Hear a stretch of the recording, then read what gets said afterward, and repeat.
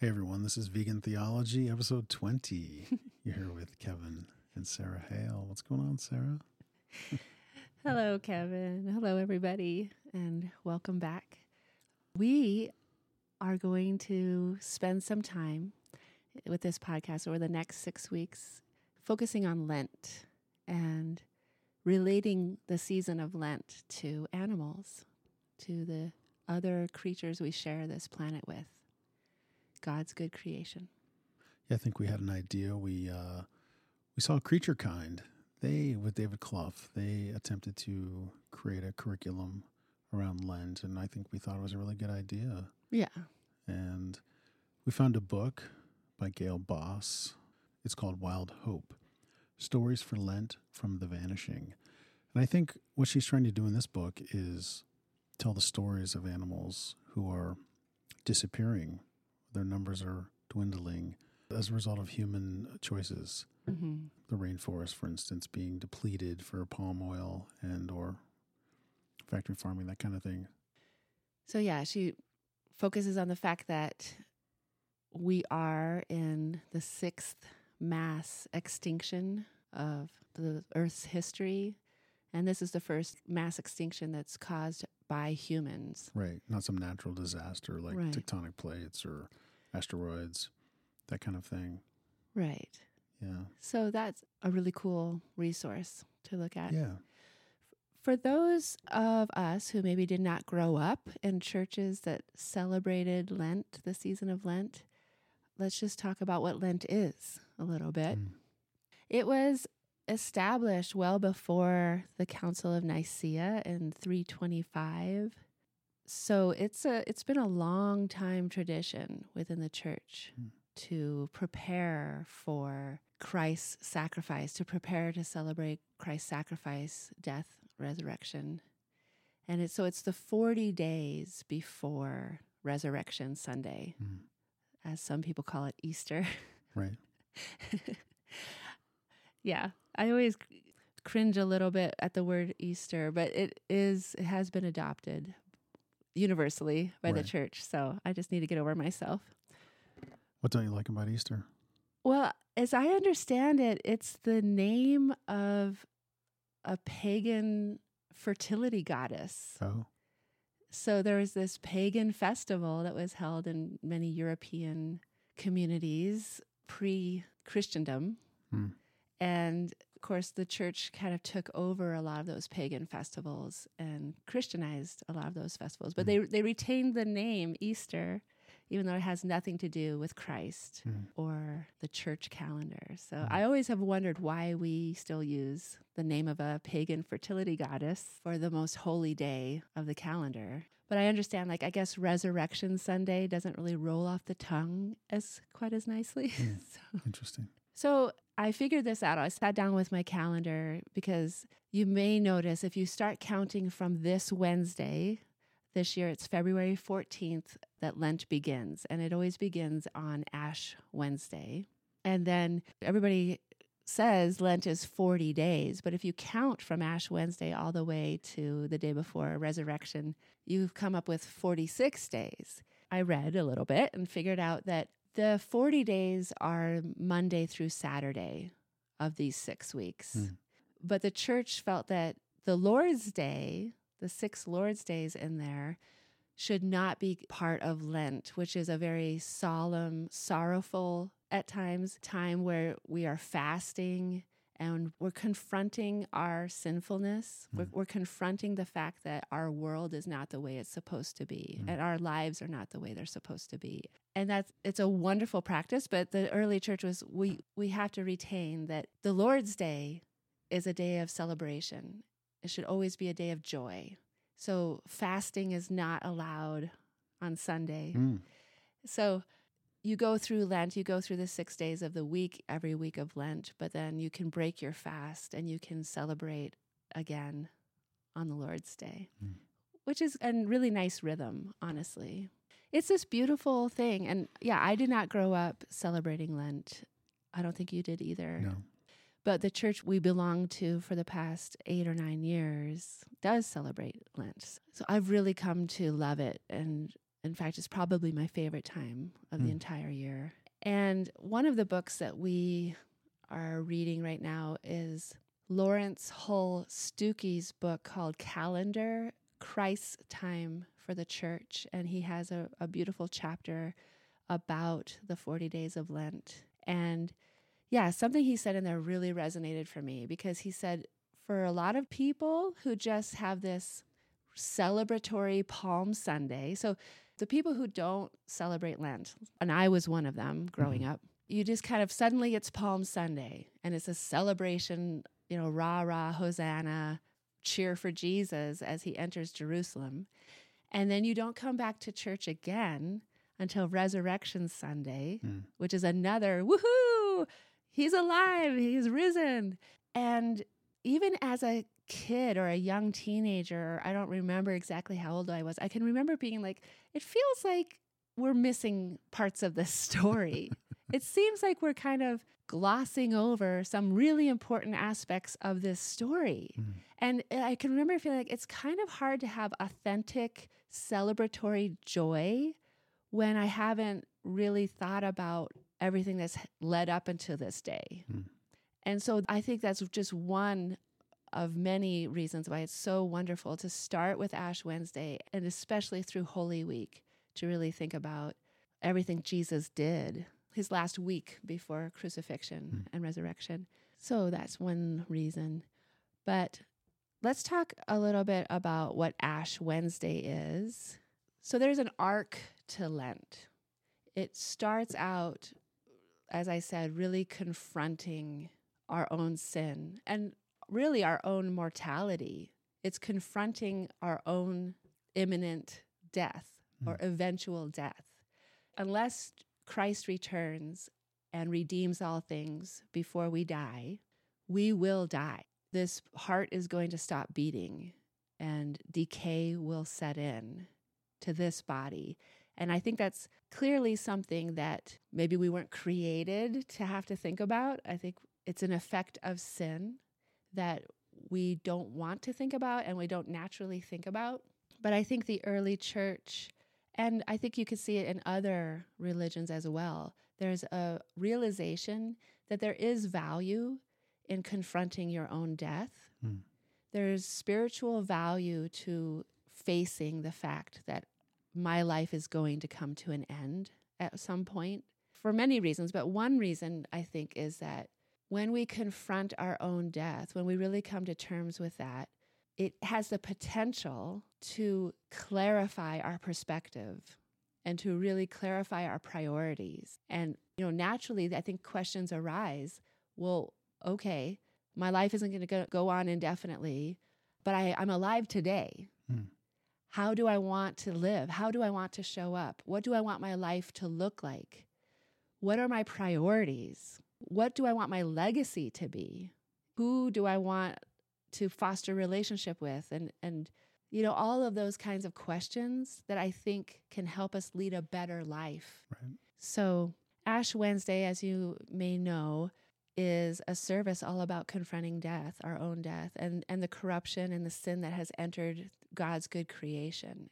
It's obviously a sorrowful meditation. And at the end of the service, typically the priest or the pastor will make the sign of the cross on your forehead with ashes. And those ashes are actually created from last year's palms. So the pastor saves some palms from last Palm Sunday. And by now, of course, they're brittle and dry. And so he burns them and grinds the ashes into this very fine powder and mixes it with oil and puts it on your forehead. And so it's beautiful because, yes, I'm going to die. To dust I am made of, and to dust I will return. But it's made in the sign of the cross, which means I can die in Christ, which is, of course, a very hopeful consideration. Right. So through this series on vegan theology, our Lenten series, we're going to spend a little time just glancing at the lectionary and what readings the lectionary recommends throughout Lent. And oftentimes what is read on Ash Wednesday is from the book of Joel, chapter 2. So let's just read that. Blow the trumpet in Zion, sound the alarm on my holy hill. Let all who live in the land tremble, for the day of the Lord is coming. It is close at hand, a day of darkness and gloom, a day of clouds and blackness. Like dawn spreading across the mountains, a large and mighty army comes, such as never was in ancient times, nor ever will be in ages to come.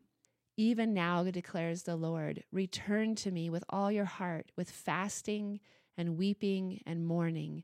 Rend your heart and not your garments. Return to the Lord your God, for he is gracious and compassionate, slow to anger and abounding in love, and he relents from sending calamity. Who knows, he may turn and relent and leave behind a blessing, grain offerings and drink offerings for the Lord your God. Blow the trumpet in Zion, declare a holy fast, call a sacred assembly, gather the people, consecrate the assembly, bring together the elders, gather the children, those nursing at the breast. Let the bridegroom leave his room and the bride her chamber. Let the priests who minister before the Lord weep between the portico and the altar. Let them say, spare your people, Lord. Do not make your inheritance an object of scorn, a byword among the nations. Why should they say among the peoples, where is their God?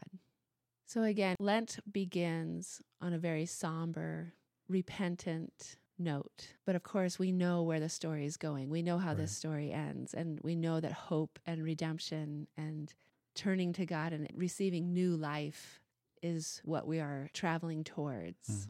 So as Kevin already mentioned, this awesome book by Gayle Boss, she takes Lent and she focuses on what we've done wrong, basically. So this mournfulness that is so inherent to Lent, she turns the focus towards, look at how we've failed God's creation. Look how we've failed God as stewards of God's good creation. And look how we have failed creation.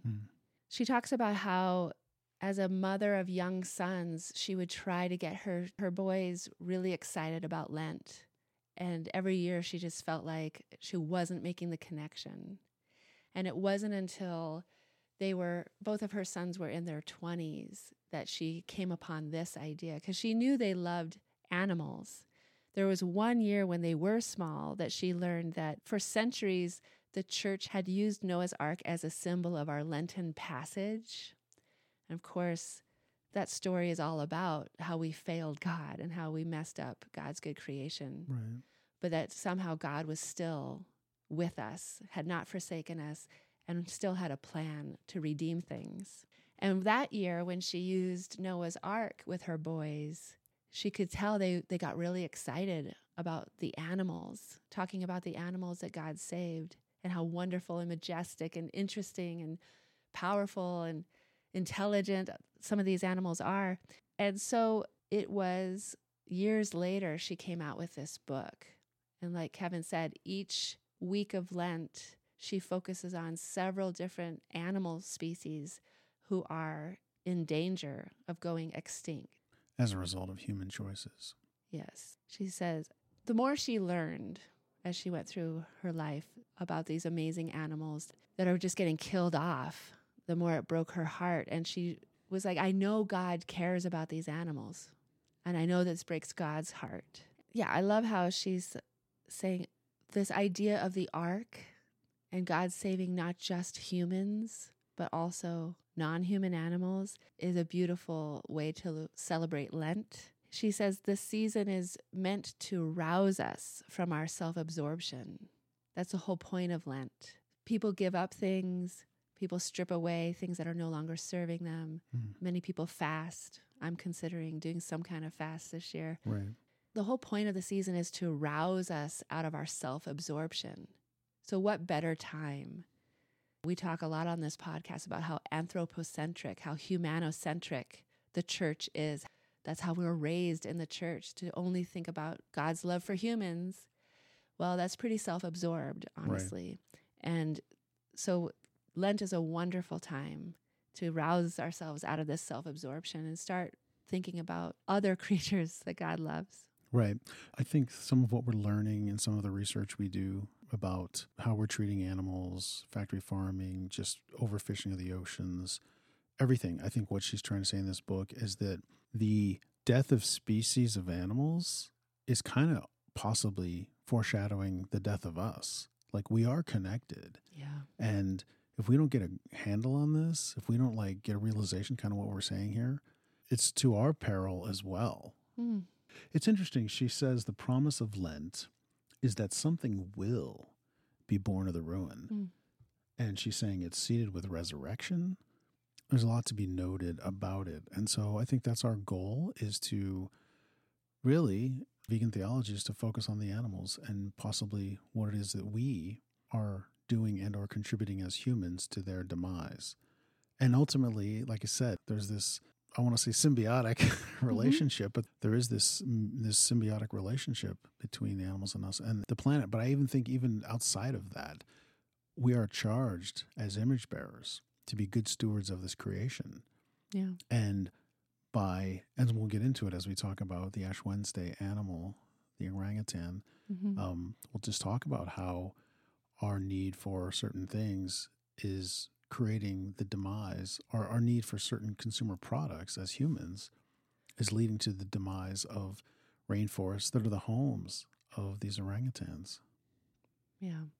Her animal of focus for Ash Wednesday is the Sumatran orangutan, which interestingly, that word is a Sumatran word, which means person of the forest, because they are like persons. It's hard to watch an orangutan mother and her child and how she teaches and nurtures and is so loyal to this child, and how the child, it's hard to watch orangutans and not think of them as persons. Right. I mean, they're just amazing and beautiful and awesome. So she points out that just a century ago, 100,000 of this species swung through the canopy from one end of the Indonesian island of Sumatra to the other. So 100,000 orangutans on this island. Today, their living spaces, their region has been shrunk down to these 9 little pockets of forest on the island. It is basically the 9 little pockets of forest just on the very northern tip of the island is left. And they number fewer than 7,000. That is crazy.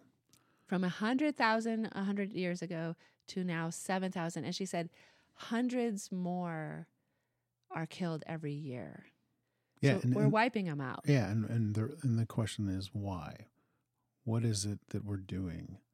Yeah. And she points out that we're cutting down and burning the rainforest so we can create plantations for oil palm trees. And she just lists a lot of the things that this palm oil is in, and the reason it's being used is because it's inexpensive and it's versatile. And it's in so many things. They said, she's sort of saying half the things in the supermarket are made with palm oil. Things from lotion to lipstick to toothpaste to chocolate to ice cream to cookies to cake mix to pizza dough to bread, soap, shampoo. So many things, so many products. At some point, we're going to have to face it. If not now, we're going to have to face it at some point when this devastation gets larger. Right. Right. And of course, I just feel compelled to say, you look at the Amazonian rainforest, and 100 times the amount of acreage has been torn down there as compared to Sumatra. Right. And the leading driver there is cattle ranching and feed crops to feed cattle, to fatten them up, to finish them after, when they're getting ready to slaughter. So again, rainforests all over the world are being destroyed by humans for consumer products, and it's hurting the wildlife, the wild species that are going extinct because we're taking away their homes, and it's hurting the farmed animals, in the case of the Amazonian rainforest, that we're creating to fill our appetites. Well, and just the climate and the planet as well. The devastation is global. Right. So yeah, I think a lot of our work with both of our podcasts is usually focusing on farmed animals and what we're doing to them. And so this will be a nice little change of pace because we also care about wildlife. Right, all of God's creation, really. Every creature that is suffering at our hand. But she writes this beautiful story of this one orangutan mother and how she cares for her child. And the child stays with the mother, basically clinging to the mother for 8 years. Yeah. 8 years she raises this baby before she would have another child. And she talks about how she's constantly teaching this baby, like, this is where you find water. This is how you weave a basket to sleep in each day. Yeah, and while she's nurturing and caring for this, her younger child baby for like 8 years, her older son, who at this point in the story is like 10 years old, comes back to visit, to get lessons and tools, to get some food, to get some comfort from his mother. And he also many times will come and take a nap with her and the baby. Mm-hmm. And so, yeah, there's this very long nurturing relationship that's happening with this mother and her children. It's pretty amazing. And it's, if you think about it, just the whole description of it is very peaceful and very nurturing. Mm. And yet we're just ripping it out from under them. Right. So it's kind of sad. It's very sad. So obviously the takeaway, one of the takeaways from this story is, yeah, I don't want to buy products with palm oil. That's something I'm going to look out for. I'm going to look at the ingredients list, and, I don't want to contribute to this, the demand for this palm oil that's wiping out an entire species, at least one, and I'm sure there's others. Right. She also talks about how on Sumatra there are workers who have like a little sanctuary for orangutan orphans, and how they're trying to raise these babies the way their mother would, right, so that they could survive on their own. Yeah. And she says, like, the only way to separate a mother orangutan from her child is to kill the mother. Yeah. And so these babies are just clinging to each other the way they would cling to their mother. And they go out with these human workers who are trying to teach them, this is how you swing from the trees, this is how you find water, things like that. So I guess there's some hope in this story that there are humans doing what they can to relieve some suffering of these individuals. But obviously we need to do much more than that. So yeah, for the rest of this book, if you happen to get a copy of this book, it's called Wild Hope, Stories for Lent from the Vanishing by Gayle Boss. But she breaks the 6 weeks of Lent down into focusing on various animals, and she breaks them into categories. And so we just did the Ash Wednesday, the Sumatran orangutan. But week 1, the heading is the hungry. Week 2, the sick. Week 3, the homeless. Week 4, the poisoned. Week 5, the hunted. And week 6, Holy Week, the desecrated. So we're going to focus on these animals and tell their story each week. Sorry to interrupt you. I love this language because exactly these are the ones we are supposed to be caring for. And again, normally we think of the weak and the imprisoned and the sick and the poisoned and the hunted, whatever. We think about the humans among us that need support and need defense. But why not the least of these? I mean, who is more least of these than these animals who have nobody to defend them? Right. And it's interesting, like you were saying, we're just talking about an orangutan, but the insects and all the other smaller animals that are being wiped out as these rainforests are being burned to the ground. Right. I mean, it's devastating. And I know we know this from other research we've done, that the amount of species loss is just unbelievable. So we should probably get numbers on that, but I just know it's unbelievable. It's something crazy. Yeah. So in bringing this episode to a close, I'm just going to share a prayer that I read this week. Glory to God, from whom all love flows. Glory to Jesus, who showed his love through suffering. And glory to the Holy Spirit, who brings light to the darkest places. Amen. Amen. Have a wonderful Ash Wednesday. I'll be thinking of all of you as I'm celebrating Ash Wednesday, and we'll talk again soon.